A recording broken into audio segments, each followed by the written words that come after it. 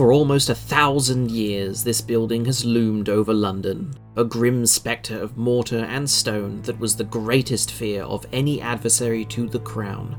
Once you passed beyond those doors and gate, and the deep boom echoed as it shut behind you, your life was forfeit. In all likelihood, you were already dead the second you crossed the threshold, and now you just wait for it to happen. Would it come at the hands of the keep's torturers, or at the blade of an executioner? Or would starvation, dehydration, or sickness take you? With such terrifying conditions in life, how many linger in death? Prisoners still then, now, and forever, in the horrifying Tower of London. Welcome back, gentle ghosts and ghouls, to Channel FM's broadcast. You all have my thanks for tuning in, and I hope each and every one of you are having a pleasant day, however miserable or macabre the circumstances may be. For those of you who are joining us for the first time, here at Channel FM we try to bring you everything and anything aimed at raising the hairs on the back of your neck. True crime, unsolved mysteries, strange occurrences, ghost and folk tales, creepy cryptids, and more. Today, I'll be speaking to you of one of the most infamous and supposedly most haunted buildings in England. In this long and blood-soaked history, it's most known for being used as a terrible prison, but it's also seen use as an armory, barracks, menagerie, mint, and royal residence. With over 400 violent and agonizing deaths, tales of inhumane torture, and a history rife with political backstabbing and scheming, it's probably safe to assume that there are indeed some strange things happening within. It's most infamous for the barbaric and savage torture that was inflicted upon the prisoners kept there, the brutal executions that so often ended the enemies of the regime, and the ghosts of the many that met their end within the cold stone walls. Spirits of the departed who died before their time, so present that even the guards that walk the empty halls speak of being attacked by invisible, spectral things. I speak to you of the Tower of London, the final destination for many poor, unfortunate souls. I'll begin, as always, with a little history. As I'm sure you can imagine, the history of such an important building that's been in use for almost 1,000 years could fill a textbook or two, so I'll try to keep this short and sweet. William the Conqueror, the first Norman king of England, had a great stone tower built in the centre of his keep in 1070, the foundation of what would become the castle and fortress complex as we know it today.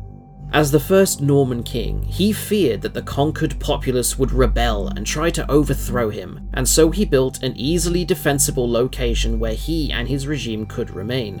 The public supposedly hated it. To them, it was a symbol of oppression, inflicted upon them by their new ruling elite. In the early 1200s, the keep was expanded in a number of ways. Curtained defensive walls were added and towers were erected along them, and the moat was also expanded. It became known as the White Tower in 1240 when Henry III had it whitewashed.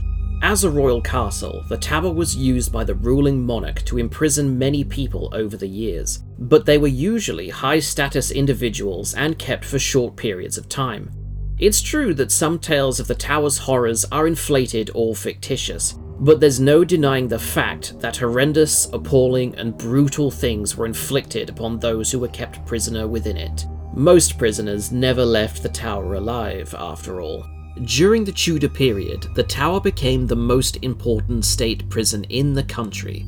The people deemed the most dangerous to the crown were forcibly imprisoned there and were often tortured and executed, which has given the tower its infamous image that lasts to this day. Anne Boleyn is one of the most famous ladies to meet such a fate while imprisoned in the tower, and her story is a sad and grim one. She was the second wife of King Henry VIII, a man who was what we'd now call a love rat, a womanizer. He was obsessed with securing his legacy by having a male child, a quest that saw him take no less than 6 wives. Unfortunately for Anne Boleyn, all her living children were daughters, much to Henry's ire.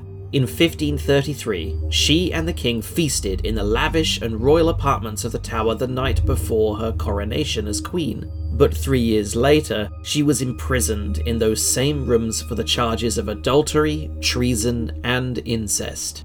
Historians are divided as to whether or not she actually committed these crimes, but from my own research, it seems the majority favour the idea that most, if not all, the charges were fabricated. We know that Henry's quest for a son led him to divorce his first wife, going against the church and popularity with the people to do so. He's definitely the sort who would have arranged a conspiracy to remove a wife in favour of another. In Tudor law, the defence was assumed guilty until proven innocent, the opposite to the way we do things nowadays. She and her brother, George Boleyn, were found guilty. She was sentenced by the court to be burnt alive, while he would be hung, drawn, and quartered. Henry, in his infinite mercy, sarcasm clear, had their punishments both commuted to a beheading instead. For those that don't know, being hung, drawn, and quartered was a particularly grotesque punishment, as the name implies. It was often reserved for the worst of the worst criminals, those accused of treason, for example. First, you would be hanged by a rope until you were on the brink of death, but pulled free from it just before you actually perished. Then, before the witnesses, you would be cruelly and brutally emasculated, disemboweled, beheaded, and then quartered by being chopped into pieces.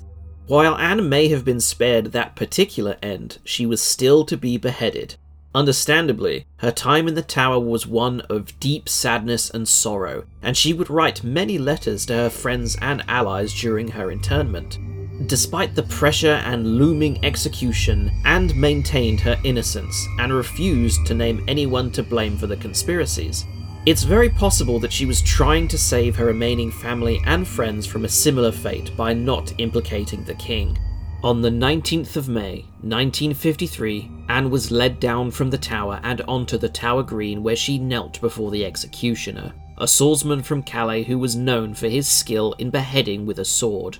Her final words were a simple prayer repeated, "Jesus, receive my soul, O Lord God, have pity on my soul," until the sword silenced her forever. A single cut severed her head from her neck and she fell to the floor, dead. Her headless body was buried quickly and carelessly beneath the Tower Chapel, and for most of us, that would be where our story would end. Anne Boleyn, however, quickly became one of the most famous ghosts to haunt the Tower. Staff, tourists, and visitors have all claimed to have seen her wandering the green where she was executed, the chapel where she was buried, and the halls and rooms of the Tower. Many have seen her roam the corridors of the fortress, an eerie spectre with the palest skin and clothes of the deepest crimson that end at the headless stump of her neck. She shambles along the corridors, creeping in search of her lost and severed head. Some have seen her with her head tucked under her arm, the shocking and terrifying expression of fear and death still present as she cradles the grisly token. Two more famous and eternal residents of the Tower are actually the young princes Edward V and Richard, aged only 12 and 9 at the time of their disappearance. As the only sons of the late King Edward IV, they were sent to the Tower by their power-hungry uncle who wished to hold an iron grip on his position as the regent. It was supposedly to prepare the young would-be king for his coronation, but their uncle had them declared illegitimate and seized the throne for himself. In 1483, the two were seen less and less by the public, and when they were, they always seemed ill cared for and frightened. A doctor who attended them reported that they were like, and I quote, "a victim prepared for sacrifice." Eventually, the two disappeared entirely and were never seen again. There were always rumours of their murder, that their uncle had them killed in order to solidify his own power, but nothing was concrete until 1674, almost 200 years later. Workmen who were remodelling the tower dug a small wooden box out of the foundations of a stone staircase, a box that contained the skeletal remains of two young boys. Their bodies were draped in decomposed rags, but also the velvet of nobility. The bones were removed, and examinations concluded that the bodies were very likely those of the poor princes. To this day, it's not known for certain exactly what happened to the princes. But the fact that Richard banished them to the tower and held them under tight guard while he became king suggests that he's responsible, whether it be deliberately, accidentally, or through simple negligence. However it came to be, like Anne Boleyn, they're said to haunt the grounds in which they came to meet their end. The two are said to wander the tower still in their nightshirts, frightened and clutching hands as they shuffle through their labyrinthian tomb of wood and stone. Visitors often report the sound of children sobbing, an eerie sound that creeps through the empty halls at night, and the sight of them playing on the ramparts. One of the more blood-curdling remnants of the past comes from Guy Fawkes, a man who gained infamy during the Gunpowder Plot. It was a failed plot organised by English Catholics to assassinate King James I. They amassed large barrels of explosive gunpowder beneath the Houses of Parliament in London, with the intent to detonate it and murder the king on November the 5th, a night that would later be celebrated in England as Bonfire Night. Ultimately, the plot was betrayed, failed, and the gunpowder was discovered. Fawkes refused to name his co-conspirators, and he was sent to the tower to be tortured. He was strapped to a device known as the rack, which resembles a table or ladder with a roller and winch at either end. His ankles and wrists were shackled and attached to the rollers, and over a long period of time, the winches were slowly turned. With a sickening pop, joints would be wrenched free and dislocated. Shoulders, knees, hips, elbows, all of them. Further strain could tear ligaments, muscle, and cartilage. If pulled too far, muscles would lose the ability to contract, rendering them useless. It's a terrible suffering, one that was inflicted on Fawkes for hours at a time, day after day. Eventually, once they believed they'd learnt everything they could from Fawkes, the king's men dragged him to the old palace yard opposite Westminster, the very building he'd attempted to destroy in the Gunpowder Plot, where he was executed for his crimes. He was to be hung, drawn, and quartered, but due to his weakness from his torture, he broke his neck immediately as he fell on the noose. But, not one to sweat the details, they did it to him anyways, and his remains were distributed to the four corners of the kingdom as a warning to any would-be traitors. It's said that you can still hear his screams that pierce the quiet night, that they echo inside the empty keep and startle all who hear them. The rattle of chains as the winch is turned, and the repulsive popping as joints are ripped from sockets. Can you imagine it, dear listener?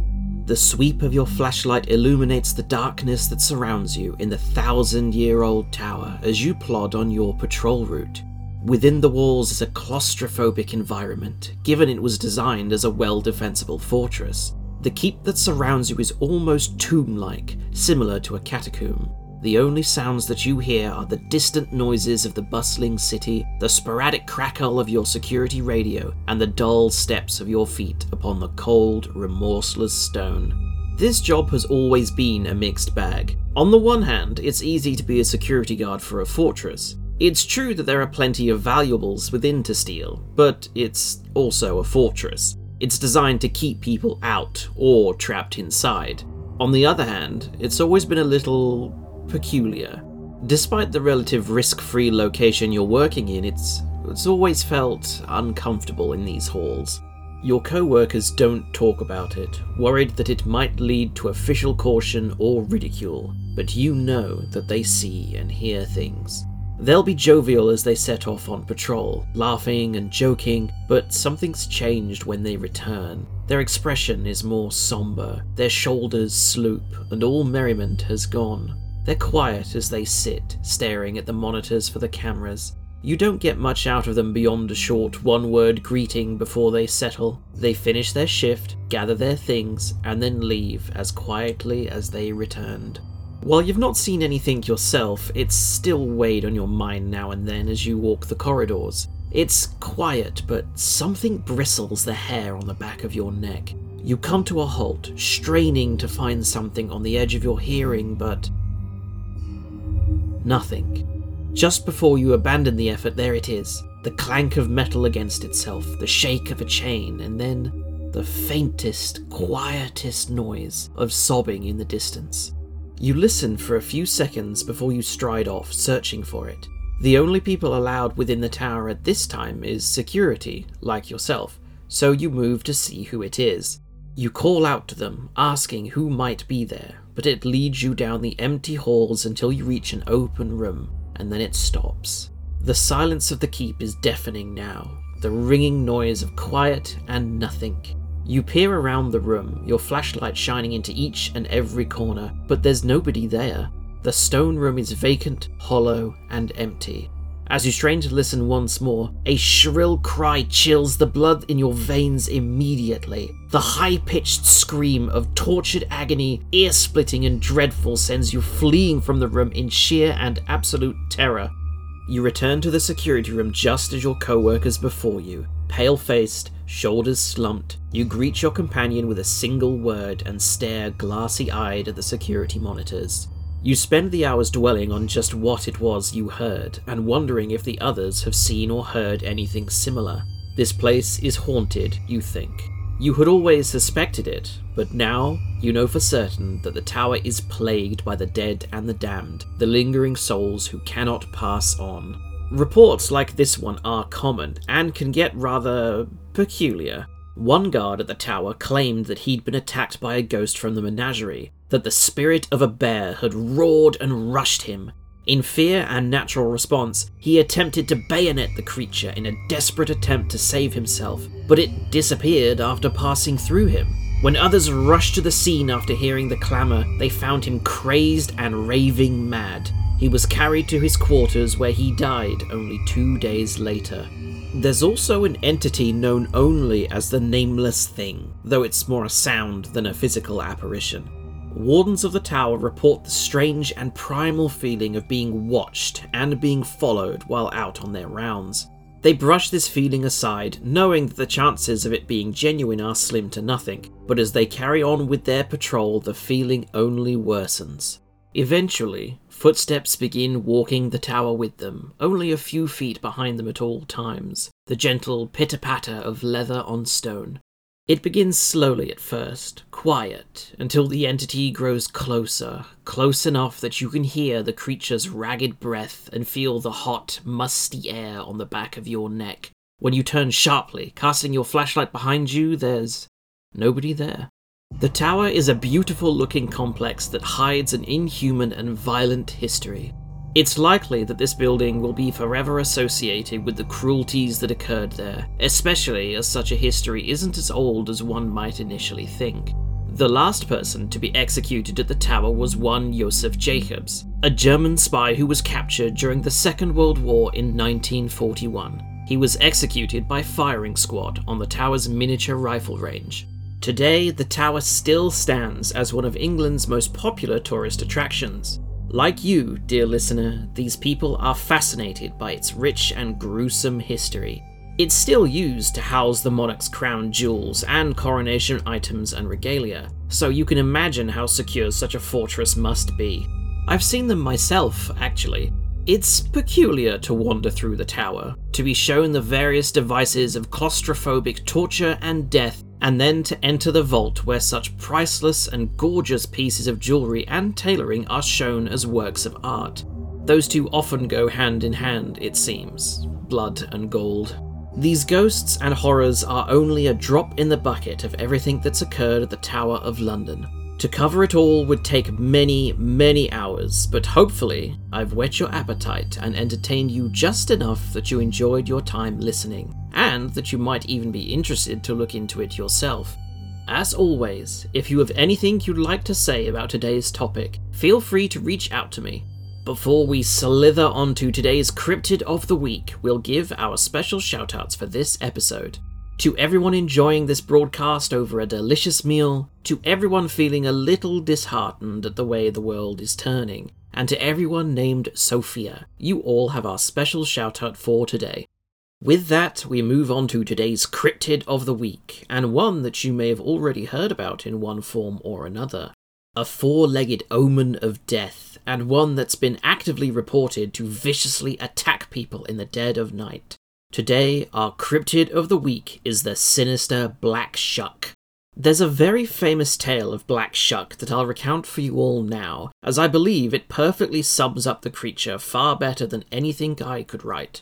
On the 4th of August, 1577, a large congregation gathered at St. Mary's Church in Bungay for one of their many daily prayers. It was a dark and stormy night, with heavy rain battering against the church walls and the whistle of the wind as it whipped through the tower. The priest led the townsfolk in prayer, hoping to ease some of the fears at the tempest outside. Hands clasped, heads bowed down, eyes shut, the people listened intently on the matters of God, our souls, and the devil. All of them were completely unaware that the monster from their books had come to meet them, and that the devil was waiting just outside. With a deafening crash and the booming clap of thunder, the great wooden doors of the church were thrown back to screams and shouts of the townsfolk within.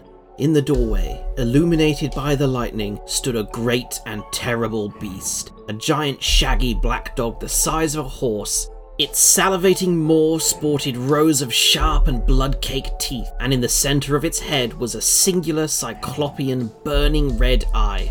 The terrified townsfolk stood from their pews to flee, but the monster lunged too quickly. It dashed from pew to pew, savagely biting and mauling the horrified churchgoers, wringing their necks until dozens lay dead on the floor of the church. As quickly as it had come, the monster vanished, leaving only the corpses of its victims and the screams of those who were left alive. Black Shuck is one of the many ghostly dogs that are said to roam the British Isles. Some are benevolent, acting as guardians and protectors, while others, like Black Shuck, are menacing and murderous. By those that witnessed the massacre in the church, he was said to be the devil in the likeness of a dog, a hellish monster of a frightening size. His entrance is often accompanied by a bizarre electrical storm, and at other churches in England, the storm was strong enough to cause a steeple to collapse through the roof of the building. I suppose you can't say that the devil doesn't know how to make an entrance. A church in Suffolk bears the marks of an attack by Black Shuck to this day. Within the church are the jagged, burnt claw marks of the hellhound as it scratched at the door, trying to force its way into the building to slay those who were praying within. It's unsure if this is indeed a cryptid or merely a creature of folklore and myth. Signs of large creatures are common on the Isles, as I mentioned during the first episode with the beast of Bodmin Moor. There are plenty of reports of livestock being savaged in the night, of large dogs stalking individuals out on walks or drives, but not much in the way of attacking any churches anymore. It could be a case of mistaken identity, of course, as many reports of these large animals tend to be, but you'd think the burning red Cyclops dog would be something you'd know on sight, right? From the reports, it seems as if the Black Shuck has something against Christian folk, or churches in general. As such, it could merely be a tool of the church to keep people praying and in the pews, that pagan beasts will come to eat you if you don't stay on the path of the righteous. Black Shuck has been referenced in all sorts of media over the years, though one of the most famous is arguably its portrayal in the Harry Potter books. In the books, it's known as the Grim, but while it lacks the singular eye, it keeps many of the other criteria of the beast: the large size, the menacing attitude, the raw power, and that it is an omen of death. But what do you think, dear listener? Is this also a case of mistaken identity, or does the devil indeed wander the British Isles atop 4 shaggy paws with a singular red eye? Have you had a run-in with anything we've mentioned today? Do you have something you want me to cover in the broadcast? A particular cryptid investigated or a story read on the air? If so, reach out to me at charnelfm@gmail.com, or you can go to the show's Twitter account, which is also @charnelfm. As always, I thank you for listening. Do please like, rate, and share this with your friends if you think it's something they'd enjoy. And I apologise for any stuffiness in this episode. My seasonal allergies are destroying me. For now, however, that brings us to the end of our episode and the point of the broadcast where I bid you all adieu with a frightening fact.